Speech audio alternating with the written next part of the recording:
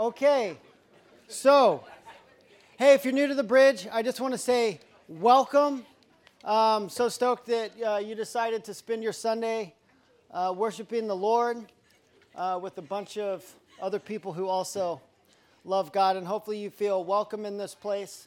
Our desire is that we would be just that, a bridge from where anybody is at in their life to being able to know more about who God is, what he thinks about you and in this world, and that if there could be something where you could get to know God in a greater way, that's a win for us. And we come to church with that. I come to church with that heart posture as well. God, speak to me. And man, that last song really ministered to me today, so I know it's one of the reasons I'm here. So what we want to do as we move into our next part of our Sunday service is we study God's Word. And Dave is going to read our passage today. So if you have your Bibles, if you want to open them up to Genesis, that's where we've been studying, where we're going to be today. If you don't have a Bible, there's a bunch of different apps where you can get it if you want to use it on your phone. But we have some Bibles in the back, on the back table. So if anyone would like a paper copy, if you raise your hand, we'll get one given to you. Awesome. One in the back corner right over here. Steve. Pickle, you want to grab it? Oh, no, Nate's got it. All right. I'll just call on. You're volunteered. Okay, so if you have your Bible, turn to Genesis chapter 4, and Dave is going to read our passage today. Good morning, everyone. I'm Dave Parker. For those that don't know me, and I am reading the Bible this morning, and we are in Genesis chapter 4. So here we go. Adam made love to his wife Eve, and she became pregnant and gave birth to Cain. She said, "With the help of the Lord, I have brought forth a man." Later, she gave birth to his brother Abel. Now Abel kept flocks, and Cain worked the soil. In the course of time, Cain brought some of the fruits of the soil as an offering to the Lord. And Abel also brought an offering, fat portions from some of the firstborn of his flock. The Lord looked with favor on Abel and his offering, but on Cain and his offering he did not look with favor. So Cain was very angry, and his face was downcast. Then the Lord said to Cain, "Why are you angry? Why is your face downcast? If you do what is right, will you not be accepted? But if you do not do what is right, sin is crouching at your door. It desires to have you, but you must rule over it."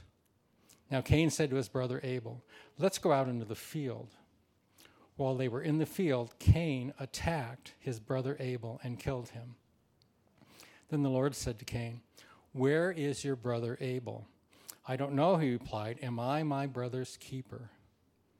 The Lord said, "What have you done? Listen, your brother's blood cries out to me from the ground. Now you are under a curse and driven from the ground, which opened its mouth to receive your brother's blood from your hand. When you work the ground, it will no longer yield its crops for you. You will be a restless wanderer on the earth." Cain said to the Lord, "My punishment is more than I can bear. Today you are driving me from the land, and I will be hidden from your presence. I will be a restless wanderer on the earth, and whoever finds me will kill me." But the Lord said to him, "Not so. Anyone who kills Cain will suffer vengeance 7 times over." Then the Lord put a mark on Cain so that no one who found him would kill him. So Cain went out from the Lord's presence and lived in the land of Nod, east of Eden. Thank you.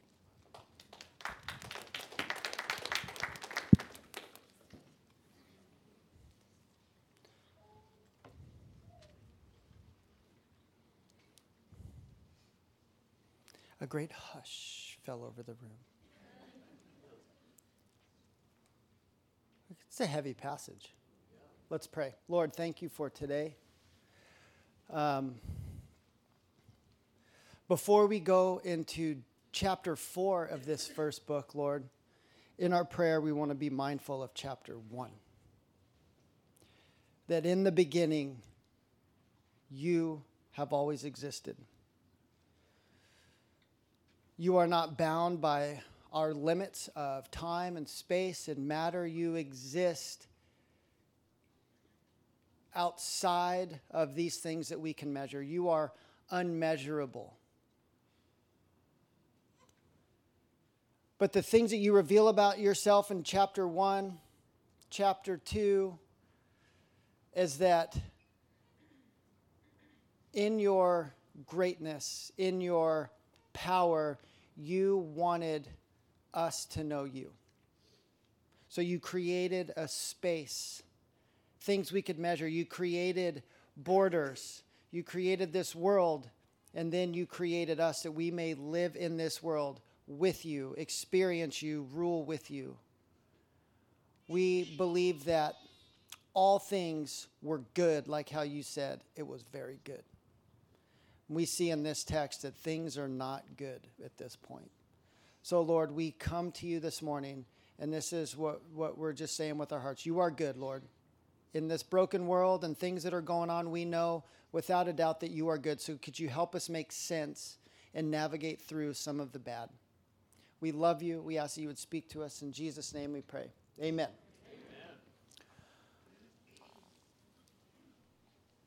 So, in studying this week, and just kind of as we've been going through Genesis, and our series is just called In the Beginning, because we want to look at the beginning of all things. Now, sin has entered the world, so we're even looking at how sin and brokenness entered the world. And if you're new here, so stoked you're here. We are moving through Genesis. If you want to pick up on anything that we've been over already, you can check out our YouTube channel or our podcast, and you can kind of get up to speed with where we're at and how we move into to where we are today. But in the beginning, the whole idea is that, look at just this week in our world. There's just war like there hasn't been before. There's just stuff happening at such a rate, and it's easy to see. It's hard to hide the evil. We can try to make excuses for it, but it's just like, dude, there is darkness, there is brokenness. There are things that people are doing to each other. And we were like, where did this come from? What's the way forward?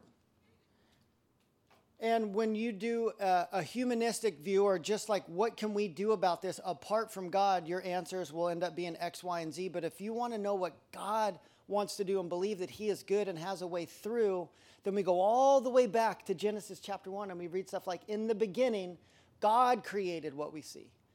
God brought forth man. He gave man and woman their equal yet oppositeness. He's the one who talked about what it is to be one. He's the one who talks about what it is to rule. And so we go back and we look, and then last week or the week before, the tempter comes in and tempts Eve, Adam willfully so, and then sin comes in, and then brokenness enters. Now we have the first family. Their kids that come in, and this week, very catchy title. The title of our message is Cain and Abel, because I just wanted to be real clever there. So we have the first family. So what we're going to do, we're just going to step through these verses together. I'm going to make some points along the way, and then we're going to draw a conclusion at the end. We just want to point out some things on the way, because I don't know about you, but even now as I was reading it, I'm like, ooh, did I emphasize that enough? Oh, did you see that? There's so many things that we're being shown about the Lord in here. So we're going to zoom in on the brothers, Cain and Abel. Specifically, we're going to zoom in on what is kind of the focal point of this story. And did you catch it? It's an offering that they brought before the Lord. So in Genesis chapter 1, let's hit the first two verses. Adam made love to his wife. Or some of your Bibles may say he knew his wife, and she became pregnant and gave birth to Cain. She said, with the help of the Lord, I have brought forth a man. Later, she gave birth to his brother Abel. Now, Abel kept flocks and Cain worked the soil. There's an undisclosed amount of time that happens here. We're given, you'll see later in Genesis, you're kind of given some genealogies, and you start getting some people's ages, so you can start adding things up. Like you're given Adam's age when one of his other kids is born. He's like 139 or something. But here, we don't. How much time went past from when they were banished out of the garden from God, and he made the skins for them, and Eve got her first fur coat, and they were on their own in a new way, living in a new way with God's protection, but apart from the presence of God, to when she gave birth to a son, Cain.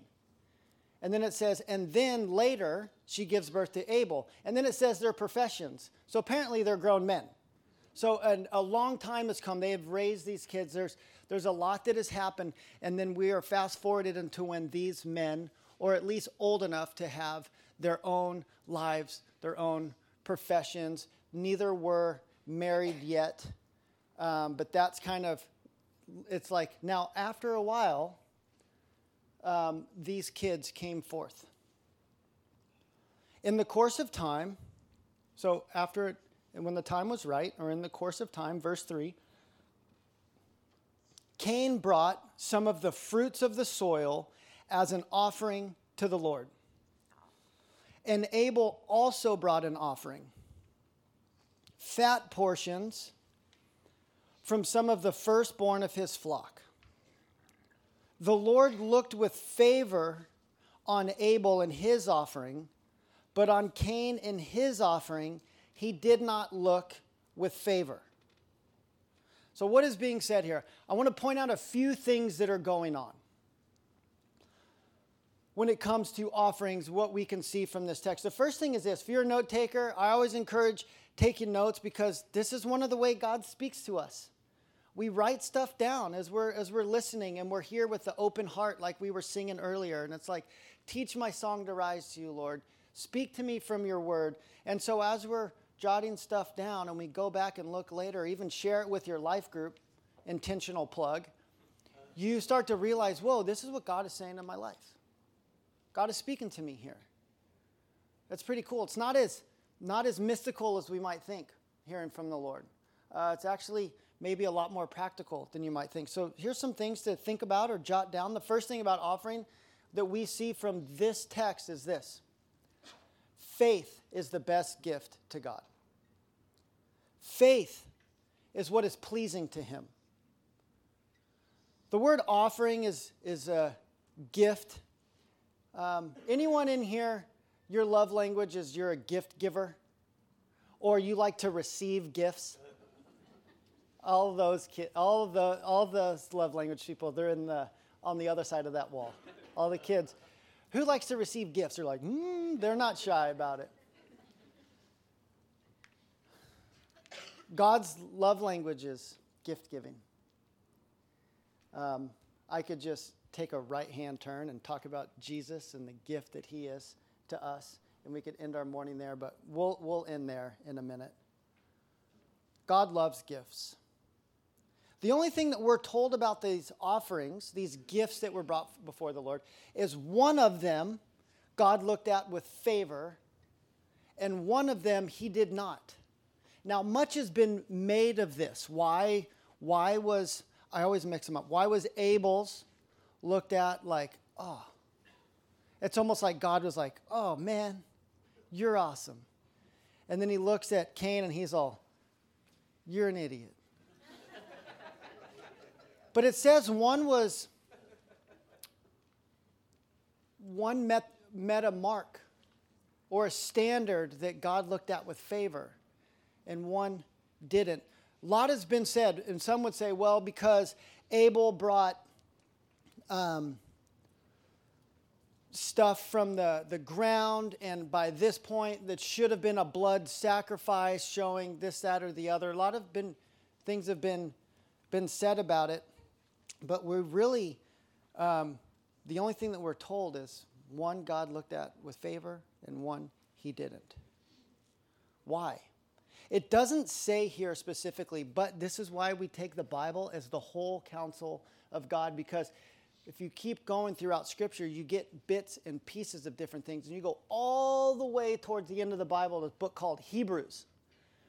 And in the book of Hebrews in chapter 11, verse 4, we read this: by faith, Abel offered a more acceptable sacrifice than Cain, through which he was commended as righteous.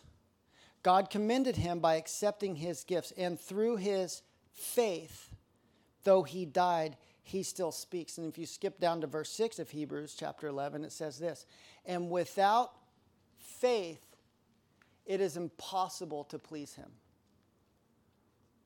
For whoever would draw near to God must believe that he exists and that he rewards those who seek him. What was it that God accepted in Abel's offering that was not looked at with favor in Cain's? It was the way in which it was given. We'll talk about that in a minute. But faith is the best gift to God. As a matter of fact, in Hebrews it says, without faith, it's impossible to please God. It doesn't matter how much you bring to him. It doesn't matter how much money you give to charity. It doesn't matter how much you give to church. It doesn't matter how many good things that you do. The best offering to God is one given. It says, whoever comes to him must believe that he is and that he rewards those who seek him. It's the way in which God loves an offering given in faith. God, this is, maybe we say, it's not much, like the woman with the 2 pennies. But Jesus said she put more than anybody because she put it in with faith. The second thing that we want to look at in this is God favors the faithful, not the firstborn. This is a deep point. I'm not going to unpack it all the way, but you look through Scripture, the blessing, especially in the Old Testament, was always passed to the firstborn son. That's how it was supposed to be. They got the birthright, the inheritance, the property, all the stuff. God does something, read the Bible, it'll trip you out over and over and over. He never, not never, but he's not bound by the law of the firstborn. God blesses, God favors the faithful, not the firstborn. Cain was the firstborn. How many firstborns are in here?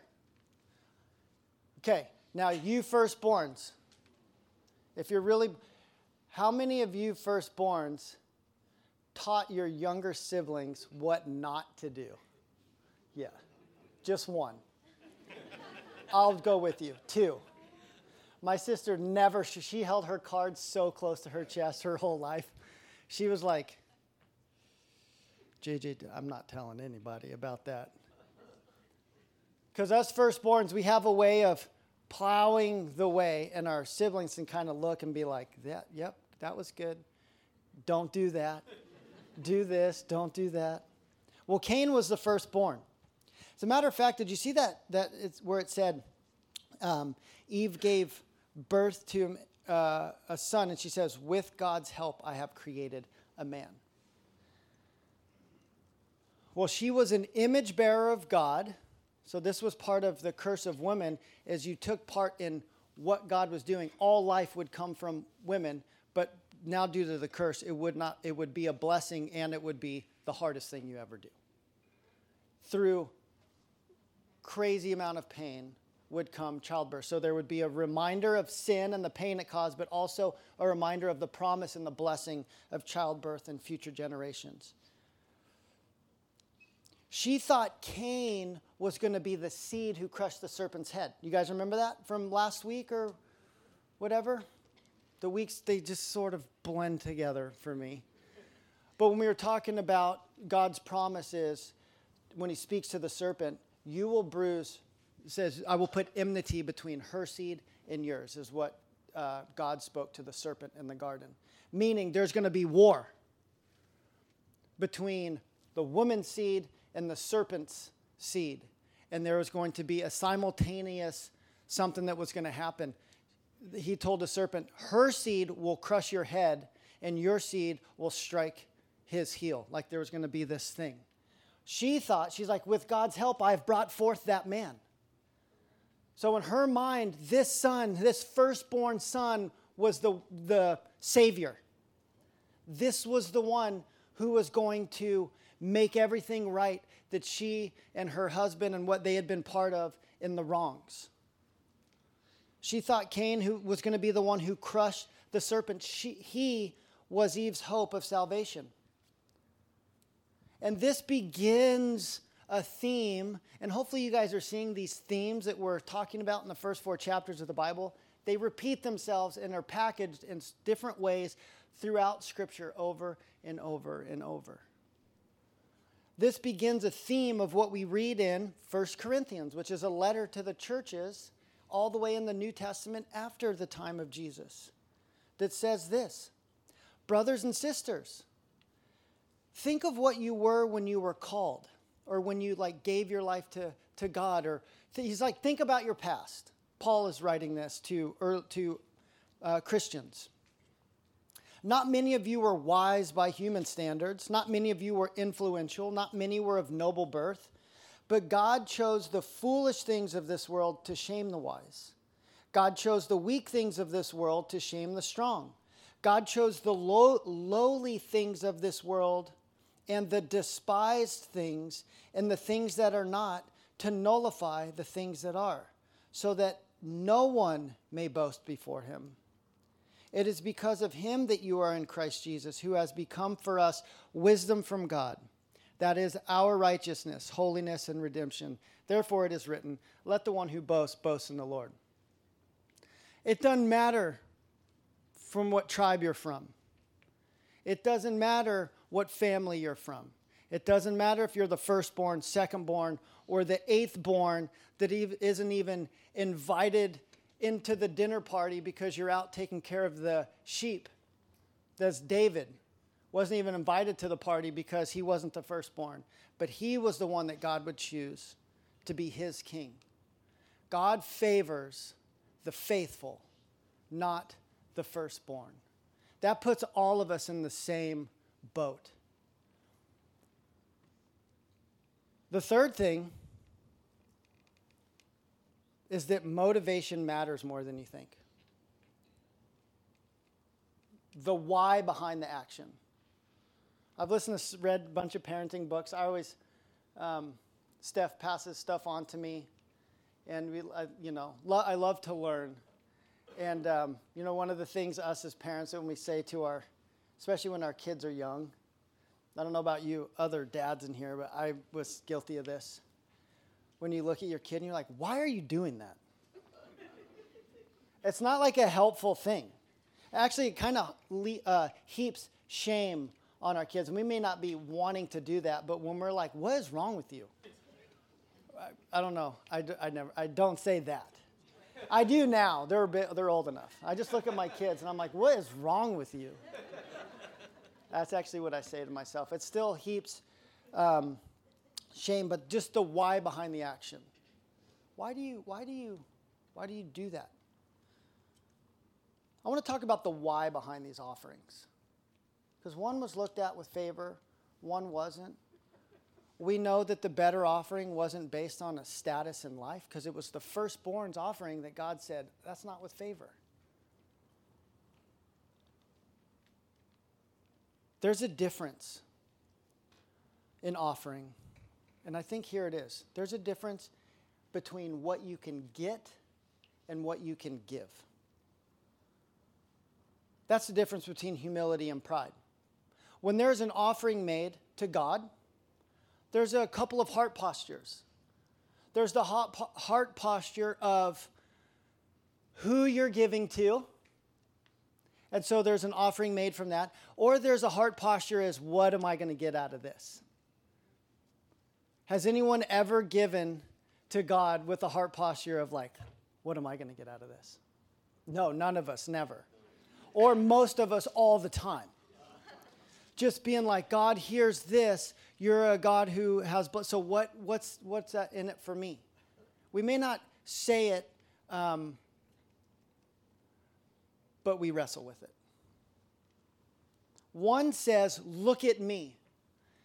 In the fullness of time, Cain brought forth this offering. Look at me. The other says, look at God. One is brought forth out of duty, and the other out of worship. I'm getting a saying right now, and it should say, Offerings brought forth out of duty are duty. That wasn't in my notes. Write that down. That's the deal. Cain's offering in his anger was undoubtedly rooted in pride. He couldn't bear that his brother was accepted and he was not. When our approach to God is based on what we bring, we set ourselves up for disappointment.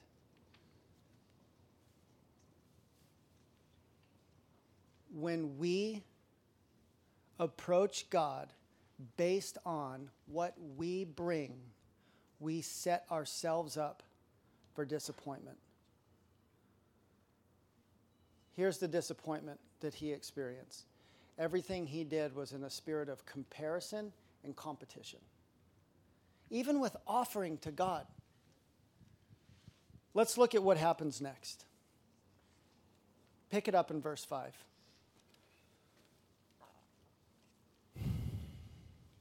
So Cain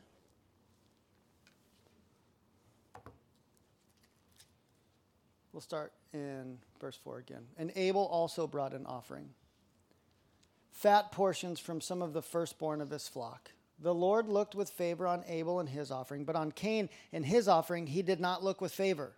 So Cain was very angry, and his face was downcast. Some of your translations might say his countenance fell. There was this sense of a bomb went off on the inside. It will go off on the outside later, but something happened in here. Then the Lord said to Cain, "Why are you angry? And why has your face fallen? If you do well, will you not be accepted? And if you do not do well, sin is crouching at the door. Its desire is contrary to you, but you must rule over it."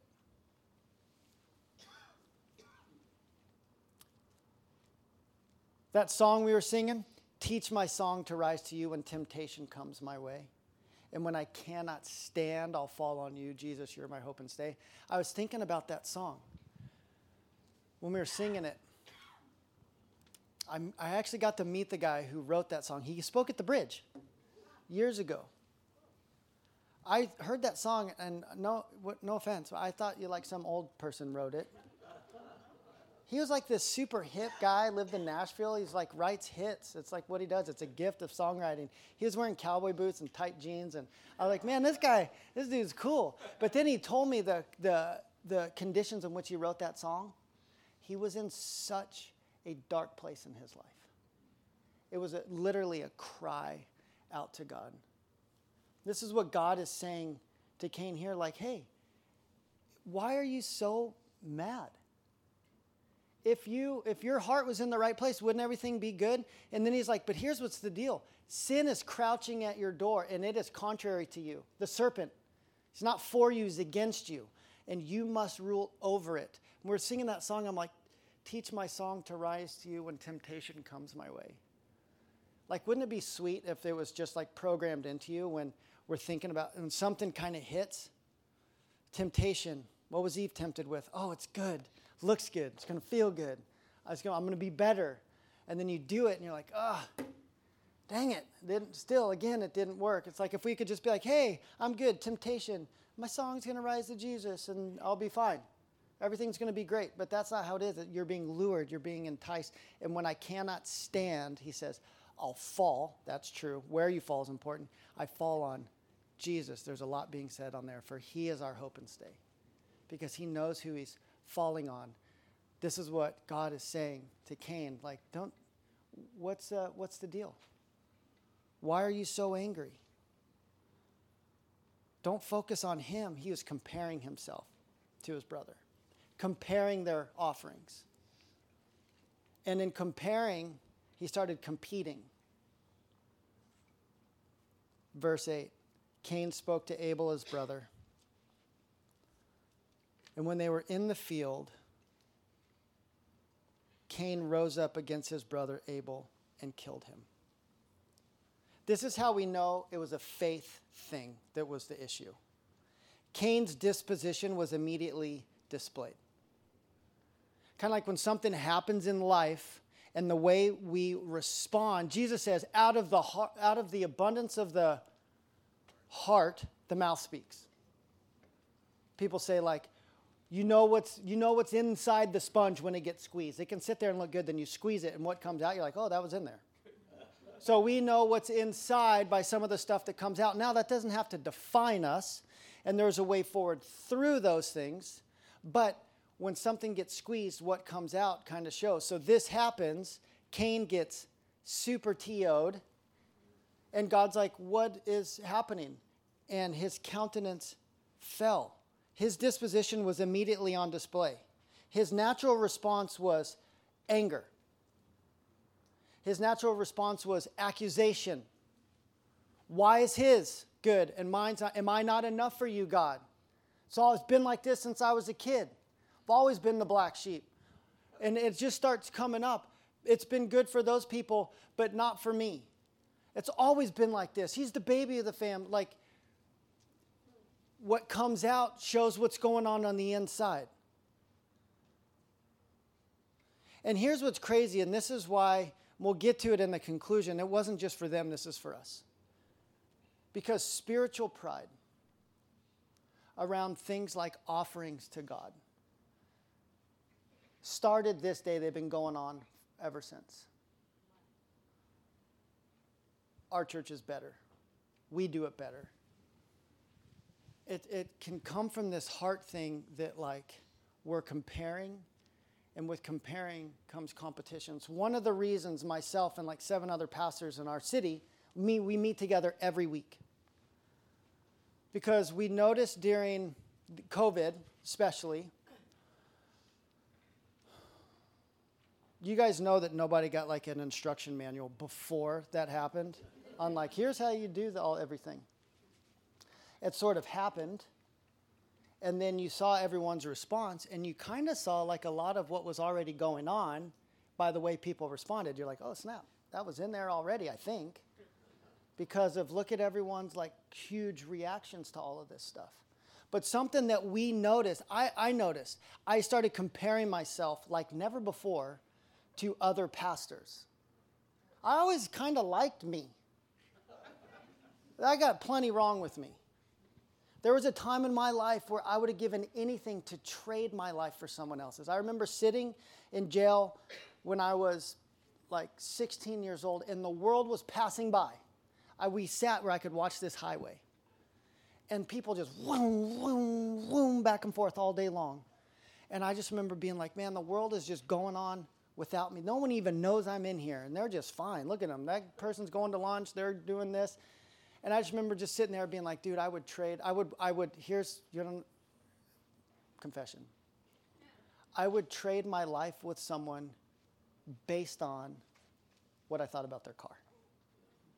Something I could see. I'm like, oh, that's a cool car. I'd totally trade with that person. Then I get older and you realize people have all sorts of cars and all sorts of issues. What's going on the outside doesn't show us what's going on in the inside, but outside things influence our inside motivations.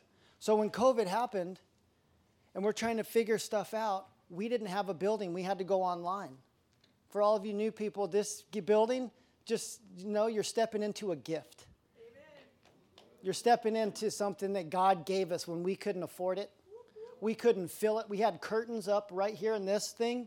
In this aisle here, we had this many chairs because when we finally got this place, there was like 30 of us that showed up.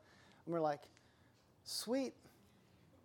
But we always knew we believed what God wanted to do. So we're standing in a product of answered prayer, and it's going to continue because that's the God we serve. But all of a sudden you're told, you're not doing it right. This church is doing it. I'm talking about spiritual pride. I know I'm taking a rabbit trail, but this is what we're talking about. It's like this sense of are we doing it good enough for people? And you almost forget, like, are we doing this good enough for God? And we noticed that there was a spirit of comparison that was rising up in me. Because if someone left here and went to another church, what they're saying is they're doing it better in some way. And so you're like, oh, we're not as good. But here's where the endorphin drug works.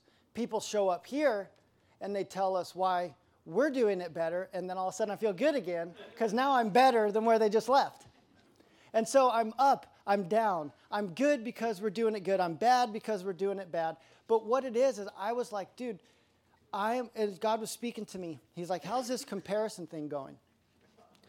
I was like, it's exhausting. It's exhausting. Because when comparison starts, competition comes because you need to be better.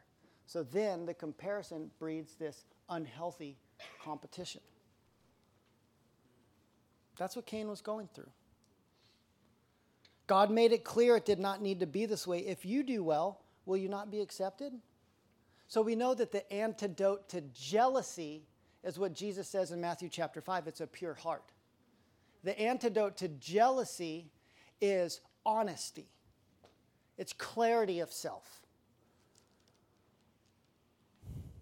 There was an opportunity for Cain to have repentance and experience newness. If you do not do well, he says, like, here's an opportunity. Sin is crouching at your door, and here's its desire for you. It's not to make you better by beating your brother or having a better offering or being the better church or being the better person or being the better family or being the better nation or being the better whatever. The sin and the temptation is contrary to you. It will tear you down, and you will not be what it is that you're looking for by comparing yourself to your brother. So how did he respond? Not well. He was unable to do well. And this is a note to, I'm thinking about what Eve must have felt, what Adam must have felt, to see this response in their child. How many of us are products of what we would call good families, but we sort of went off the rails? And God can bring us back. I love this church because when that happens, hands actually go up. There's a spirit of honesty. And like, yeah, that's part of my story. And when we get older and we say stuff like, gosh, I wonder what that was like for my mom. We start to see things through other people's eyes, not just ours. Like, what would that have been like for my parents? And then maybe that's our experience as parents, and a child has gone off and done something, and you just was like, man, that was crouching at their door forever. And the desire, and you just see them in this broken state, and you just desire them to not be in that place. I think about that because Eve, she knows this feeling of failure. She knows this feeling of being tempted. She had to be, here's the difference. And here's how generational sin happens. She was tempted into sinning. The devil saw her, enticed her, drew her away. She had to be drawn away from trusting in God to believe the lie that she could trust herself. But one generation later, so she had to be talked into sinning, and Cain couldn't be talked out of it. It was it. That's where he was going. That's what was in him. That's what he was seeking. And God himself, it took the devil to talk Eve into sinning, and God himself couldn't talk Cain out of it. Cain's action was the natural outcome of his attitude. So Cain spoke to his brother, took him in the field, and killed him. One generation in, we have premeditated murder. We have the action that says on the inward parts, my life matters, your life doesn't. Ending your life will make me feel the way I'm supposed to feel. I will feel better about myself if you aren't around. Brothers,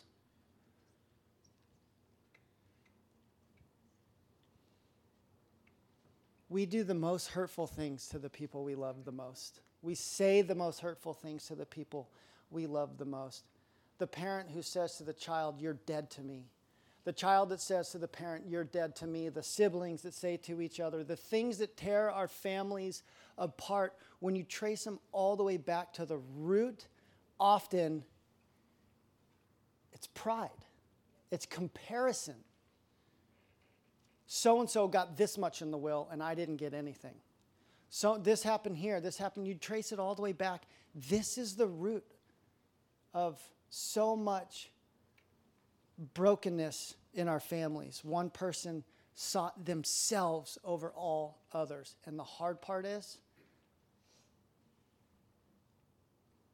well, the hard part for me is when I trace it all the way back, that was me. I was the one that told all my family that they were dead to me, and went off and did my own thing. And I was I got the most broken, but I wouldn't change it for anything, because it was God who was able to show me the most important thing, what he thinks about me, and then redeem the rest of it. Amen. So here's what I want to say about this before we move on to the last bit. Jealousy, when it runs its course, it turns into resentment. And resentment, when it runs its course, will turn into rage.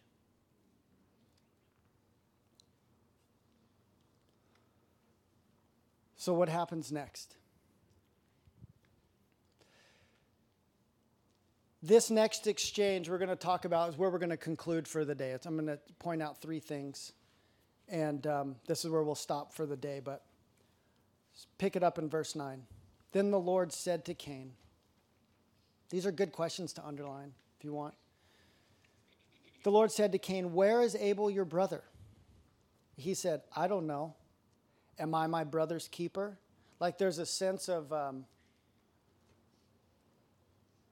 arrogance in that statement. And the Lord said, "What have you done?" "The voice of your brother's blood is crying out to me from the ground." Verse 11, "And now you are cursed from the ground, which has opened up its mouth to receive your brother's blood from your hand. When you work the ground, it will no longer yield to you its strength. You shall be a fugitive and a wanderer on the earth." Cain said to the Lord, "My punishment is greater than I can bear. Behold, you have driven me today away from the ground, and away from your face I shall be hidden. I shall be a fugitive and a wanderer on the earth, and whoever finds me will kill me." Then the Lord said to him, "Not so. If anyone kills Cain, vengeance shall be taken on him sevenfold." And the Lord put a mark on Cain, lest any who found him should attack him. Then Cain went away from the presence of the Lord and settled in the land of Nod, east of Eden. East is always in the Old Testament a sign of like away from God, hardship. Babylon, Syria, they all came from the east. The garden represents God's presence with mankind. Being cast out to the east was away from God's presence. That's where Cain went. He built a city, which if you keep reading, it traces his lineage for a minute. But this part, apart from knowing all that we've talked about, can be confusing. So I just want to close with this. This, Cain and Abel, is 2 things. It's a story to tell. We're telling it. But it's actually a story to teach. It's a story to teach us something.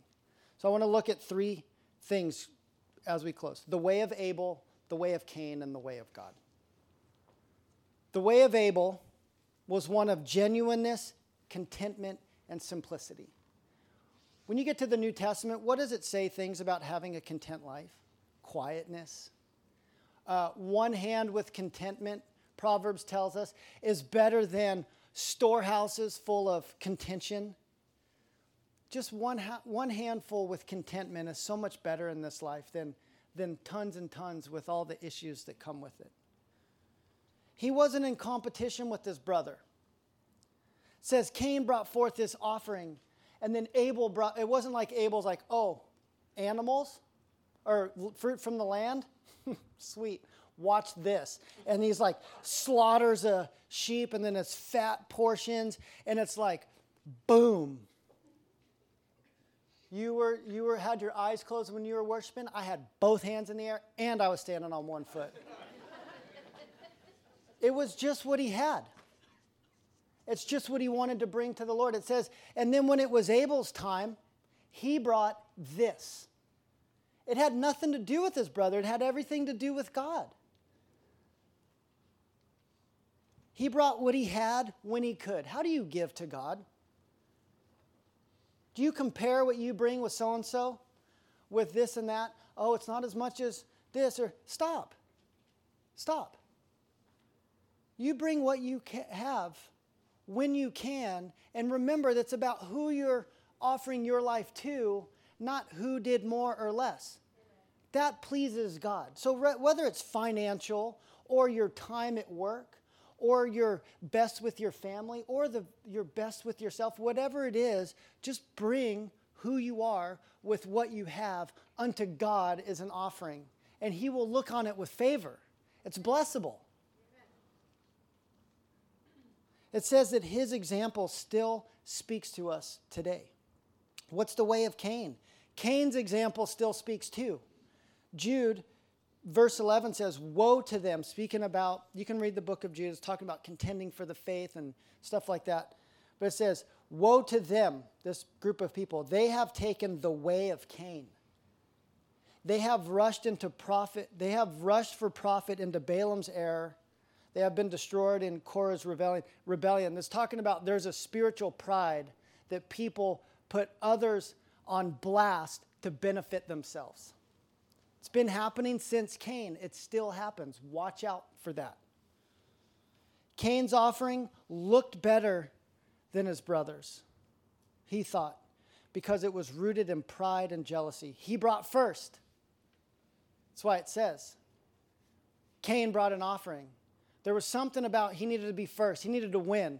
Brothers are hilarious. There's a healthy competition that brings out the best of us. Unhealthy competition brings out the worst of us, worst in us. The way of Cain was the way of the serpent.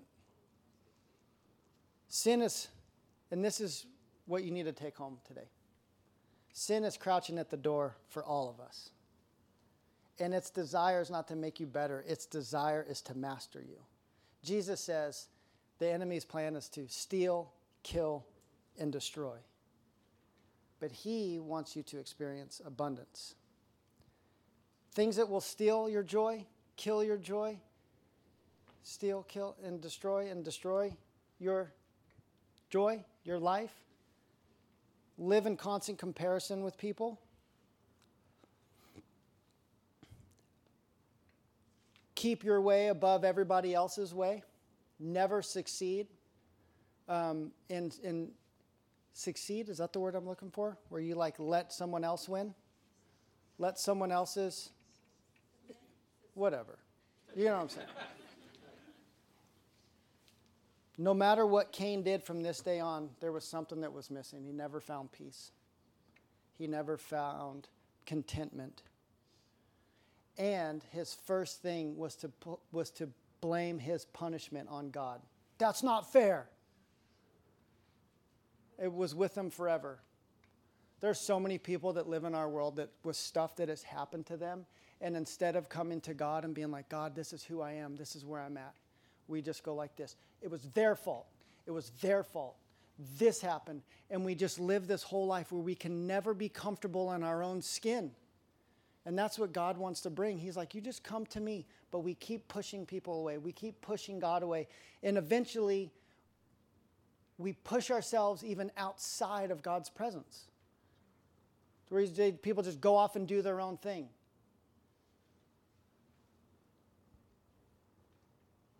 We all have the opportunity and the power to rule over temptation, not by our sacrifices, what we bring to God, or like what we cut away, but by our worship, what we sing to Him, what we say to Him.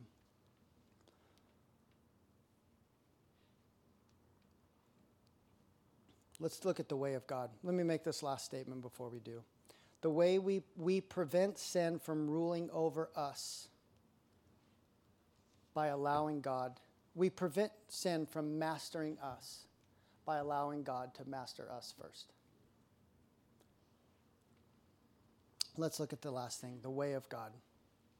God knows everything, correct? He knew what he was going to build before he built it. He knew how to build. So he knows everything. So when he says, "Where is your brother? What have you done?" He already knew the answer, right? So his questions are intended to instruct us. And the way we respond to him shows us what's in our heart. So Yahweh, the creator God, the holy and just God, you might have heard those terms before. A lot of times we don't know exactly what they mean. We just know they're important. God, you're holy and you're just. You're like, yeah, ooh. It's like Mufasa. Say it again. Ooh. Holy and just. Holy, the absence of sin. There is no sin in God. He's holy, he's apart, set apart. Just, perfect. There's nothing wrong. He's perfect. God is light. In him there is no darkness at all. So this is something that we are all to know, that God is holy and God is just. Sin must be dealt with. There was something that happened that God dealt with. There was a way in which he dealt with it. So sin, because God is holy and God is just, he will deal with things like murder, things like hate, things like injustice. But God, let me just read what I wrote. God is a God of justice and holiness. Sin must be dealt with justly. Cain's sin of murdering his brother Abel required the justice of God himself. Murder is an attack on the Creator who made humanity in his own image and after his own likeness. But here's the thing. Ready? Last point. God executes justice, never revenge. I want you to think about that throughout the week. God executes justice. He never executes revenge. The mark of Cain. And he put a mark on him. Anyone ever heard of the mark of Cain before? Everyone's like, what is it? It's like maybe he sliced him across the face, so everyone was like, ah, when they saw him. We don't know what it was, but it was something that set him apart. Here's what it was. It was so no one could execute. No one could take revenge on him. He wasn't overlooking what he did. It was like, he is mine. I will execute justly. If anyone else comes in, they'll exercise revenge on him. God never does revenge. God never goes, oh, you did that?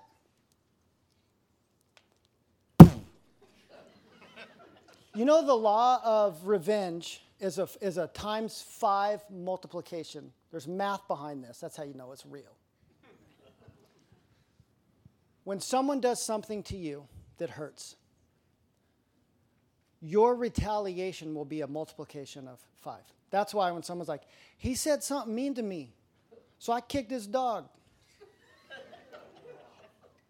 That guy's like, you kicked my dog. I smashed in your car window. Next thing you know, they're like trading blows in the parking lot, and someone stands on the side and they're like, well, that escalated quickly. That's the law of retaliation. That's what we want. God's like, no one can do that. He knows all things, and God will handle each individual. But here's what we need to know about God. God extends grace and forgiveness to sinners. Amen. That's what he sees. He wants to talk to that person. Where are you? Where are we at? What's going on in your life? What did you do? You don't have to be led away by that thing. It can be different for you, and people make their choices. But God is not a revenging God. He's just. He is holy, but he's love.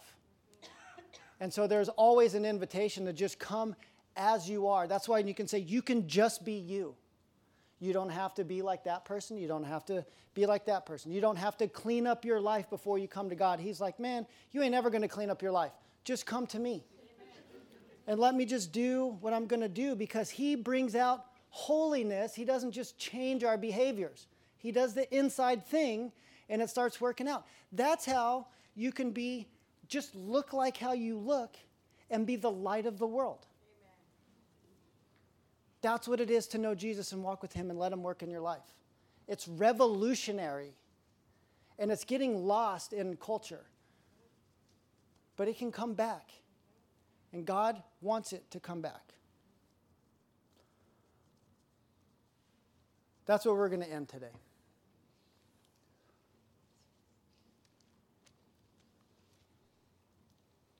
Let me pray.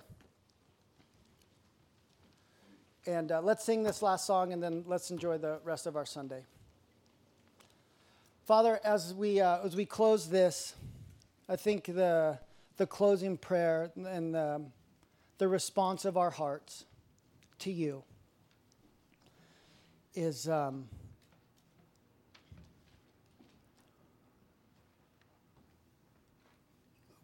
makes me think of King David, where he would talk about all the stuff that was going on in his life really unfiltered before you.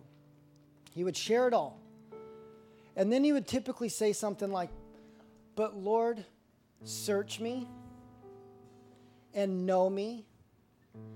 You tell me what's going on inside of me and help me to trust you for the way forward.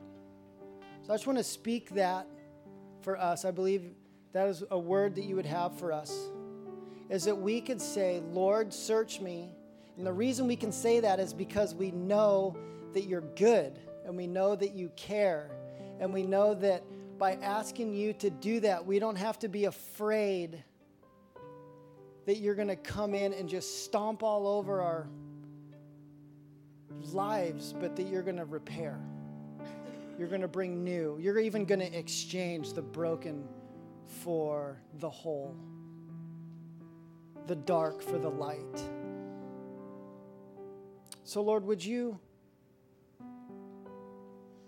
just kind of look inside, just take a moment of just like between you and the Lord. And if you want to, you can be like, Lord, would you just come in? I invite you in.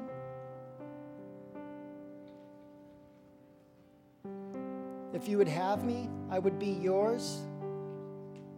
He would never turn you away.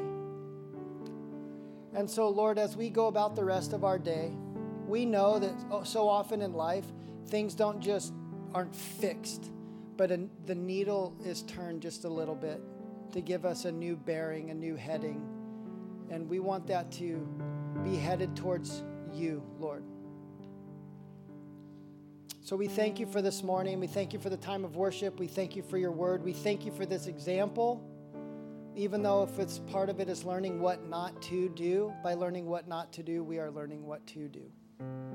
And we know that you are the one in which we bring our lives to. You will never turn us away, and we can just bring what we have when we have it. So, Lord, we love you. We thank you. In Jesus' name, amen.